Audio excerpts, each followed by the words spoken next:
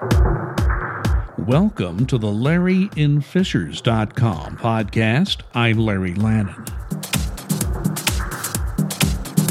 It's time for the start of another school year at the Hamilton Southeastern Schools. Overseeing it all once again is School Superintendent Alan Borff. I spoke to Dr. Alan Borff during the morning of Wednesday, August 7th. I'm at the School Administration Building for Hamilton Southeastern Schools in the office of Dr. Alan Borff, the Superintendent of Schools for the Hamilton Southeastern School Corporation. Dr. Borff, welcome once again. Always good to talk to you. And welcome to you. And this is the first day of school. You're a brave individual. You agreed to an interview on the first day of school. You never know what will happen, but I did pick up a little banter in your office here before we started. I assume things went well today. It's been good so far. We have school board members and central office staff members who are out and about in the buildings. I was at Riverside Intermediate and Junior High and at Durbin Elementary before this interview. Lots of excitement. It's always fun to greet the kindergartners as they come off the bus, and I was able to do that at Durbin. But even the 7th and 8th graders are full of excitement. I watch them, and one interesting conversation so typical of young adolescents. In the halls at Riverside, 8th grade conversation between a boy and a girl. A girl was standing, looking at this young man, and said, "Oh my gosh, you are taller than I am." And over the summer, he must have gone through a growth spurt, and that was the conversation. Well, that's a first day of school. That's kind of normal. Somebody looks, I don't remember you that way. That's an interesting story there. Thank you. You always have an all-staff meeting and almost call it a pep rally the day before school starts. I was fortunate enough to attend that the day before we record this, and you did reveal something very interesting. That HSC schools could have more than 22,000 students this school year.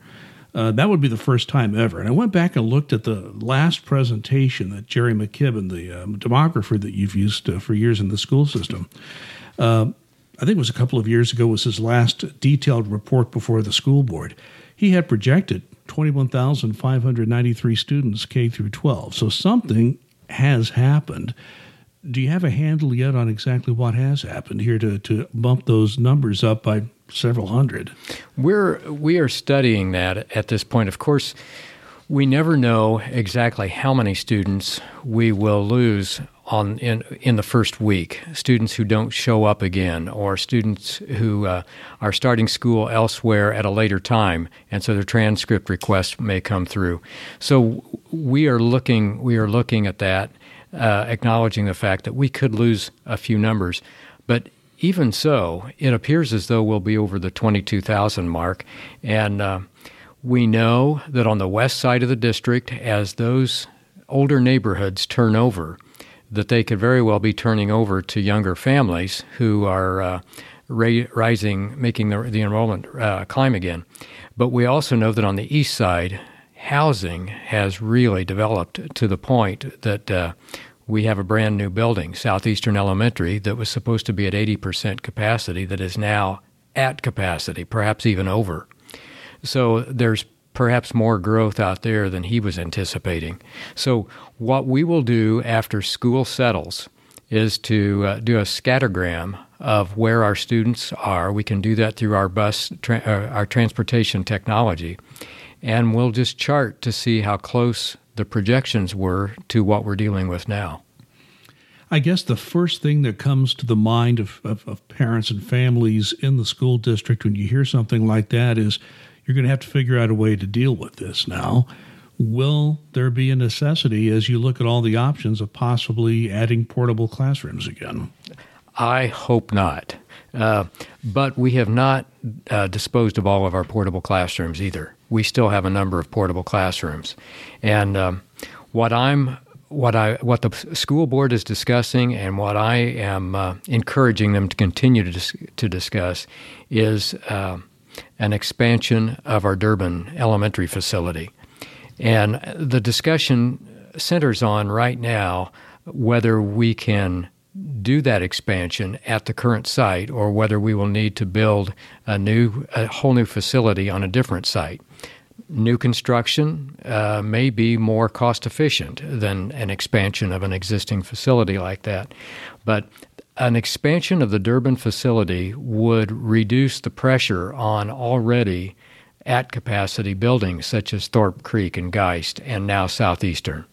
We knew when Southeastern was built that we would still have some capacity issues. We've been discussing the Durbin project for some time, but there's a greater sense of urgency now. Well, that was my next question. Let me develop that a little more, because Harry Delks, your director of facilities, laid out for the school board at the last meeting the fact that that decision is just months away. He thinks January may be the latest a decision is made one way or the other. And one of the complications about expanding the current school is the fact that you do not have water and utility hookups. You would have to pay for that. That would be expensive. That would, I think, at least $5 million. That was the price he quoted. And that's the most recent number you had. It could even go higher than that.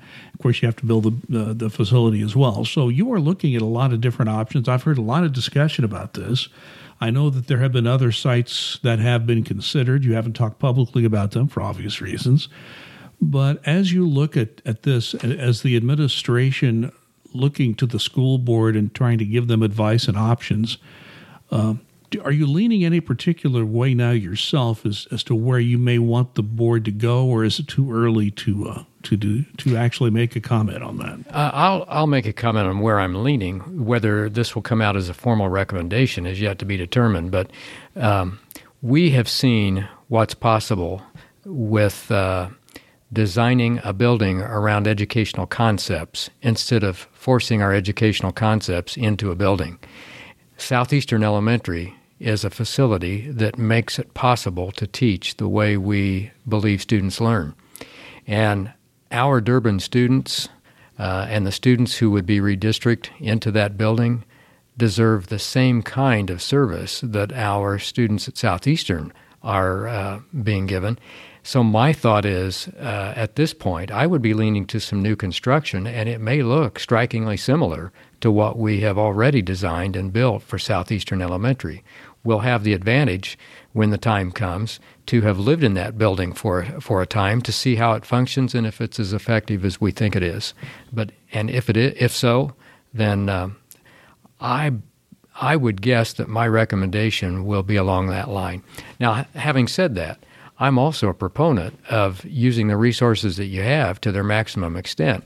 And if it's determined that a facility like Durbin, which is a sister building to Cumberland Road Elementary, if that could be enhanced and expanded, that may be what we have to look at.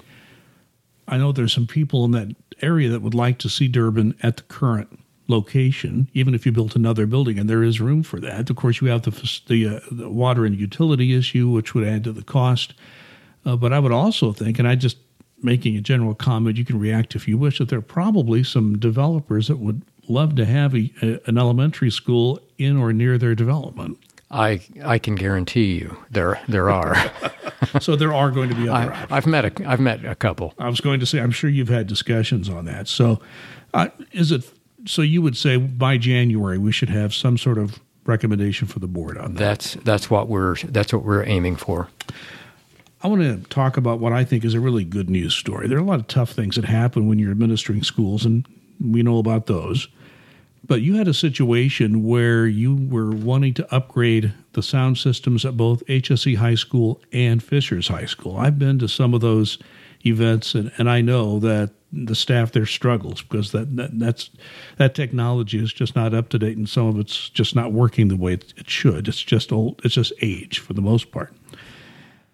But what happened in this case is something that your director of facilities told you is unfortunately becoming common around the state of Indiana. Either no bid is received. In this case, you received one bid that was, I think, around $400,000 or more above what the projection was going to be.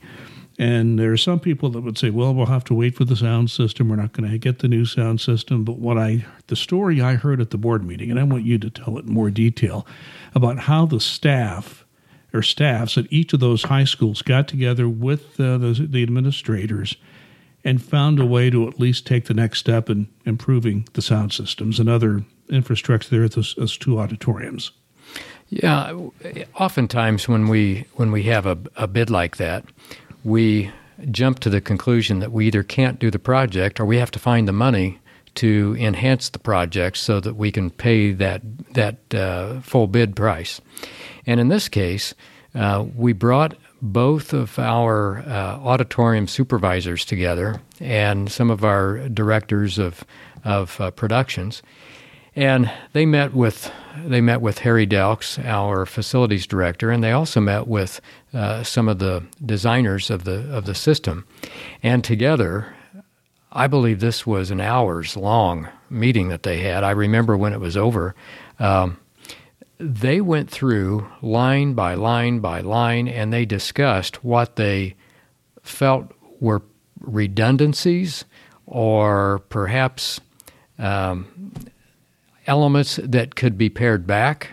In one case, it was described to us at the board meeting, wireless would be nice, but it's not absolutely necessary. It's a tremendous upgrade, what's recommended. Wireless would take it to the next level, but we don't have to have that. They trimmed that substantial amount of money off that project to the point where it's doable and they're excited about it. And it's not that the contractors are excited about it, it's that the school people themselves, those users of the auditorium, are very excited. Andy Smith, for example, Andy Jones, when he came out of the meeting, told me, he says, we have done it. We have a great project in store for us. And I said, how did you do it? And he said, well, in some cases, we just didn't need what they were recommending. And he said, would have been nice, would have been a luxury, though. And we're not looking for luxury. We're looking for practicality. And that's what we're going to have, and we will have a top-notch facility. Our people were responsible for that. And I think some of the people who spoke before the board said they are going to have to forego some of the renovation, but that they can do that over time without taking a big hit to one budget in 1 year. They think they can work that into their own budget, which is also quite I think that that really is a kudo to your staff. They're hardworking, and they've been at it long enough that they know we have great facilities, but we have facilities that extend beyond the two auditoriums, and they're well aware of that. So they're doing their part to be responsible. I applaud them. Let me move to an issue that always gets attention. That's school security. And, of course, we all remember the incident in Noblesville that happened. And when that happened, you filled the Leonard Auditorium with people when you had a presentation with the mayor, yourself, and many other officials to talk about. In fact, I think the superintendent of state police, who used to be Hamilton County Sheriff, was there at that meeting. And when you fill the auditorium, there's a great deal of interest. And that incident had just happened. And having covered the school board since 2012, I can say, through my observations, that school security is something that has been discussed at the high levels of the school corporation for a long time, predating you, and it certainly continued when you became superintendent. So what I would ask you to do is just talk about what the school corporation here, HSC Schools, are doing on an ongoing basis without giving too much away, obviously. What are you doing on an ongoing basis to make sure that your facilities are as safe as they can be? One of the issues that we deal with constantly that a lot of people don't associate with security is the emphasis on equitable practices by our staff. Equitable practices don't sound like anything that has to do with school safety. But when you have students who perceive themselves as being mistreated or being treated in non-equitable ways, resentment develops. And it's through those feelings of resentment that you get students who harbor notions of violence. And it doesn't always work that way, of course, but in many instances it does. So we are working on equitable practices and instructional designs. We are also working on the mental health component. We have been doing that for some time and winning compliments from many different sources on some of the practices that we're doing in that regard. Again, mental health, mental wellness is not necessarily something that you attach to the idea of school safety and security, but it's at the very heart of school safety and security. And we emphasize that our teachers need to know their students, and their students need to have a sense of belonging. The better we know our students, the better we're able to see changes in behavior or in appearance or in habits. It's those changes that alert you to the fact that something may not be right, and that something that's not right could lead to some violence. So we're constantly monitoring that and working with our staff to develop those elements of greater awareness. Now, in the hardening of our facilities, I will say that there are some things we just rather not talk about, but there are some obvious things that we do, and that would be to enhance the design of our buildings so that when anybody enters a building, they enter a vestibule where they have to identify themselves and go into the office rather than straight into the building. We have a couple buildings that will be going through renovations to assure that happens, but most of our buildings are now designed in that manner. We also have a new text-to-tip software, and it will work in much the same way that the old one did. But I'd encourage all of our parents and students to visit our website to refresh themselves on that, because it's a new system. It has a new name that, as we're sitting here right now, I can't even remember. But we're putting that into place, and we are constantly working with the Fishers Police Department through our school resource officers to update all of our practices, all of our equipment and technology to provide that safety and security. That having been said, it comes down to communication.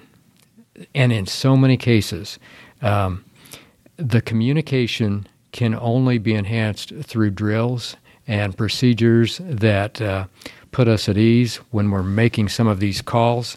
And so when parents hear that their children have been through a drill, we hope it's not from the child for the first time they hear that. We hope that they're hearing that through some of our communication to them specifically throughout the day.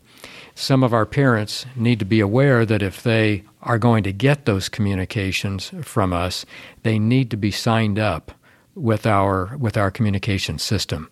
And if they would go to the website and check to see how they can sign up for Skylert messages, they need to do that. We had a number of parents last year who were caught off guard by some of our calls.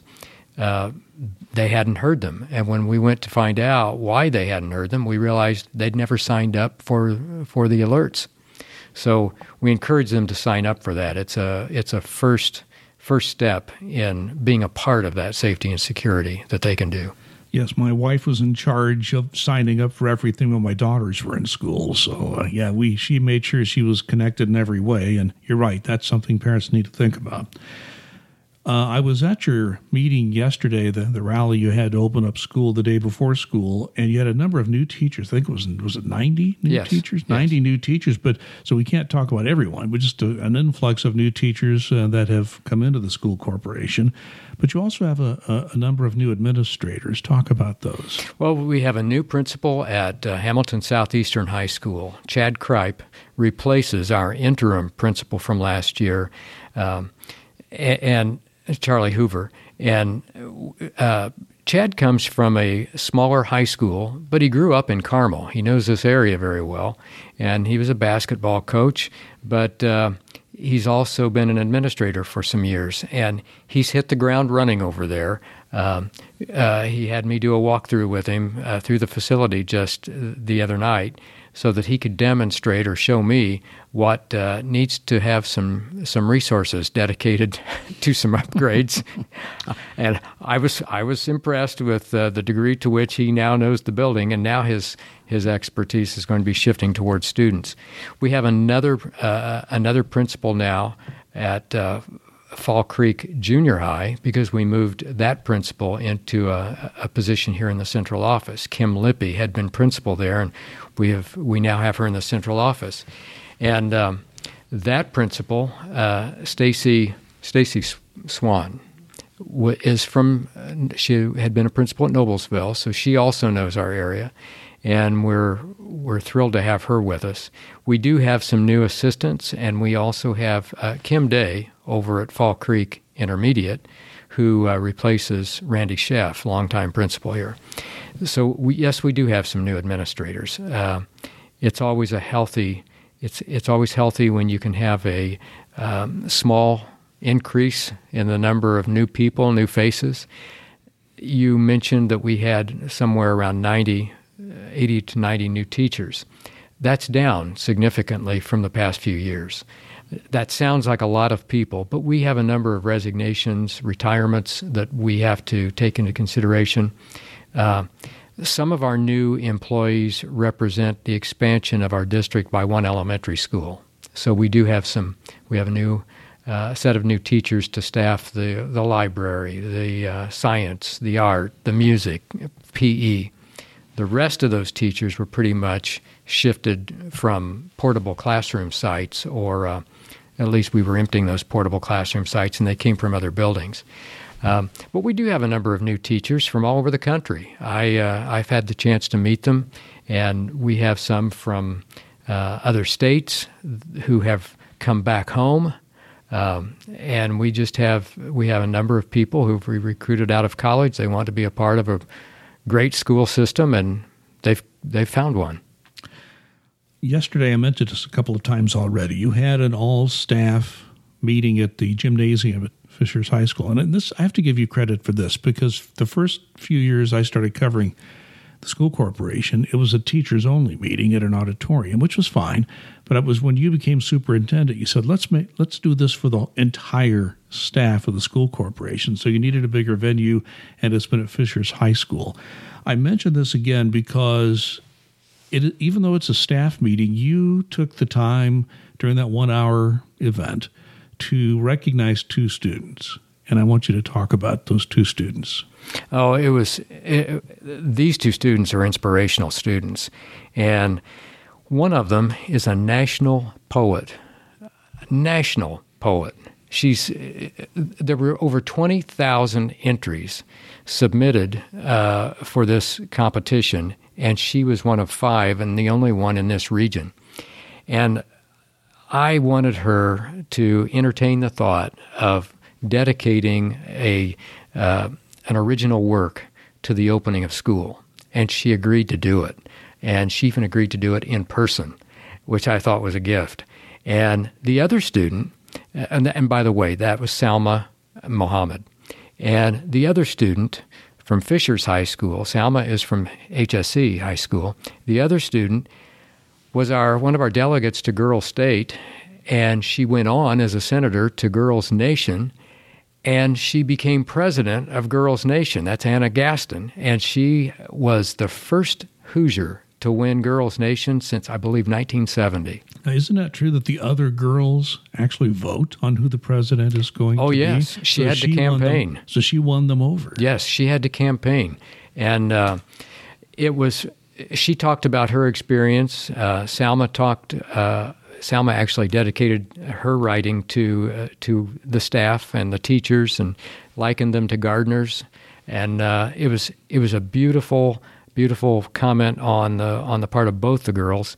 But we're all about students, and we talk about student agency here, students owning their learning, and we have to demonstrate that at this level too. And I thought it was very appropriate for students to be leading us into the school year, and they helped us ring in the school year. At a recent school board meeting, I won't say recent, it was months ago, you told the school board you were fairly optimistic you were going to be able to initiate a Chinese language program. Now, I know it's difficult at the high school level to do this because instructors are very hard to find. You thought you had somebody lined up, didn't happen. Are you still working on that, or where does that stand? I'm not giving that up. Okay. Not giving that up at all. But I'm also practical enough to know there are some battles better fought at another time.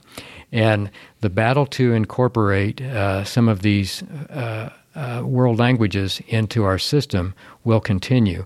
But you are right. One of our obstacles has been consistency of instructor. And that's very difficult right now. There are agencies within the country. In fact, on NPR this morning, they were talking about the Confucius Institutes, how many of them have been closed recently throughout the country. The Confucius Institutes have generally been a source for Chinese instructors. But the catch is most of those instructors only commit to a 1 or 2 year stint. And like I said earlier, we stress that our teachers need to know our kids. And if you're coming in 1 year and going out the next, that's not the consistency we're looking for in getting to know kids. So it's not off the table by any means, but we are not offering it at this point.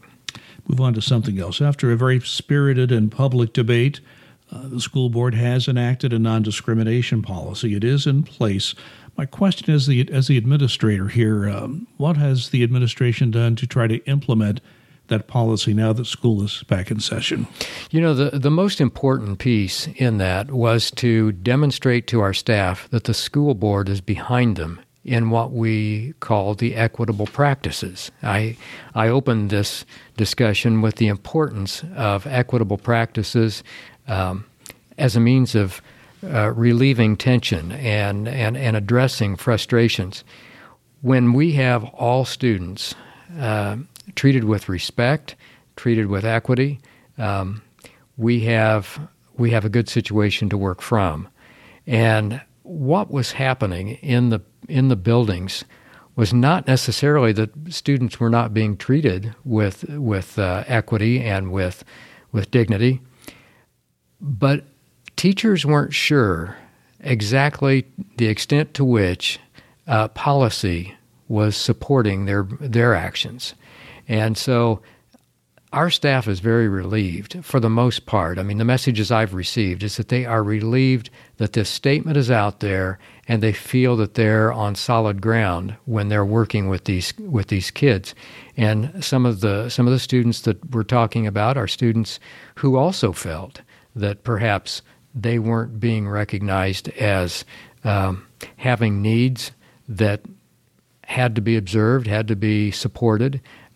So that's helpful.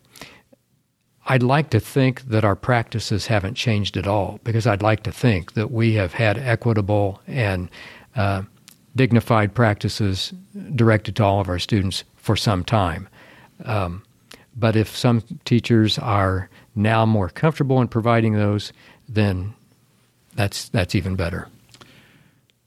Mike Reuter will be leaving the building on December 31st. How much will you and the rest of the people here miss Mike? Even though you've already named his successor, Cecilie Nunn, who I'm sure will do a fine job. But even she admitted to me we're all going to miss Mike. Well, we will. Mike has not been just our CFO. He has also been an advisor to superintendents on a number of issues, particularly during referendum drives, building construction. He's even sat in the superintendent's role in some of the transitions in years past. So Mike has experience, historical knowledge of the district that is hard to replace.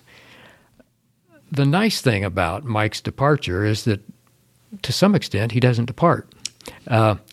We still will have him as a consultant. He is still a consultant to districts and to municipalities in the financial arena, and he'll continue to work with us as we build our budgets for some time. He's a resident of our district. He is always a welcome presence in our facilities wherever he goes, and that won't change. So It's too bad that I won't have him down the hall, but he's as near as the phone, and that gives all of us, I think, a sense of satisfaction. I think a lot of people don't realize he has had this side work as a consultant for some time. He has done income and revenue projections for both the town and the city of Fishers for many years. And he does this for many municipalities and levels of government. I want to ask about Bill Carnes, because Bill Carnes was the interim superintendent between Brian Smith and yourself, and came in when Mike Beresford went to become the superintendent in Carmel. He came back to central office and helped you. Bill Carnes just seemed like the best way I can describe Bill Carnes is he's just a warrior with a smile on his face. He's just always had that positive attitude. He's just one of the rare people you see in education, really, who had spent years in it, retired, came back, went back to retirement, and came back again. Now, he says he's retired this time, and we'll see. But give me your views on the contributions Bill Carnes has made the last 2 or 3 years in this school corporation. Well, more than anything else, Bill is a people builder. It has been for years. I've known Bill for years when he was a fellow superintendent. But in the Hamilton Southeastern schools, in just the last year, he was the driving force of our redistricting effort. He led that. He massaged it. He worked with the demographers, the principals, the board, the parents. Bill was the face of our redistricting effort, and I will always be will be in debt to him for that work. What you didn't see was Bill's work in the area of human resources, and in human resources, you are able to work one-on-one with teachers who are incredibly gifted people who are looking for career advancement, looking for career opportunities. Bill made some of that happen. Unfortunately, in human resources, you're also looking at the other side, which would be dealing with challenges coming from some employees, and we've had that. We have had some litigation over the course of the year that we've had to work with, and that was at Bill's desk. He was a fantastic advisor for all of us. And like I said, he's a people builder at heart and relationship builder, and we miss him already. But like Mike, he lives in our system, in our school system, and he'll pop in every now and then. That's how he got into trouble the first time. He popped into my office and said, "What's up?" And I said, "Well, let me talk to you." And he became our interim assistant for at least a month, and a month led to an entire school year. You know, one thing you have to keep in mind is that he didn't do redistricting once; he did it twice, and that is. You've seen this before. That's a very difficult job. I mean, that's a job where your income comes from every direction. And you've got to find a way to manage that. And he did it twice. Where our time is about up. Anything you would like to add before we wrap this up? Well, I appreciate your coming in today. On this first day of school, I'd like to wish all of our students and all of our parents a great year. We have teachers who are in their classrooms right now, kicking the year off in a very positive way. I've seen it myself firsthand, and it's great to be in Hamilton Southeastern. Dr. Alan Borff is the Superintendent of Schools for Hamilton Southeastern School Corporation. Thank you so much. Thank you. My thanks to Dr. Alan Borff for taking the time to talk with me during one of the busiest days of the year for him. This podcast is brought to you by LarryInFishers.com. Now, Fishers does not have a local daily newspaper, so I do the best I can as one person to provide nearly daily updates on what is happening in and around Fishers online. Read LarryInFishers.com and follow my Twitter account @LarryInFishers. Thanks for listening. We'll talk again.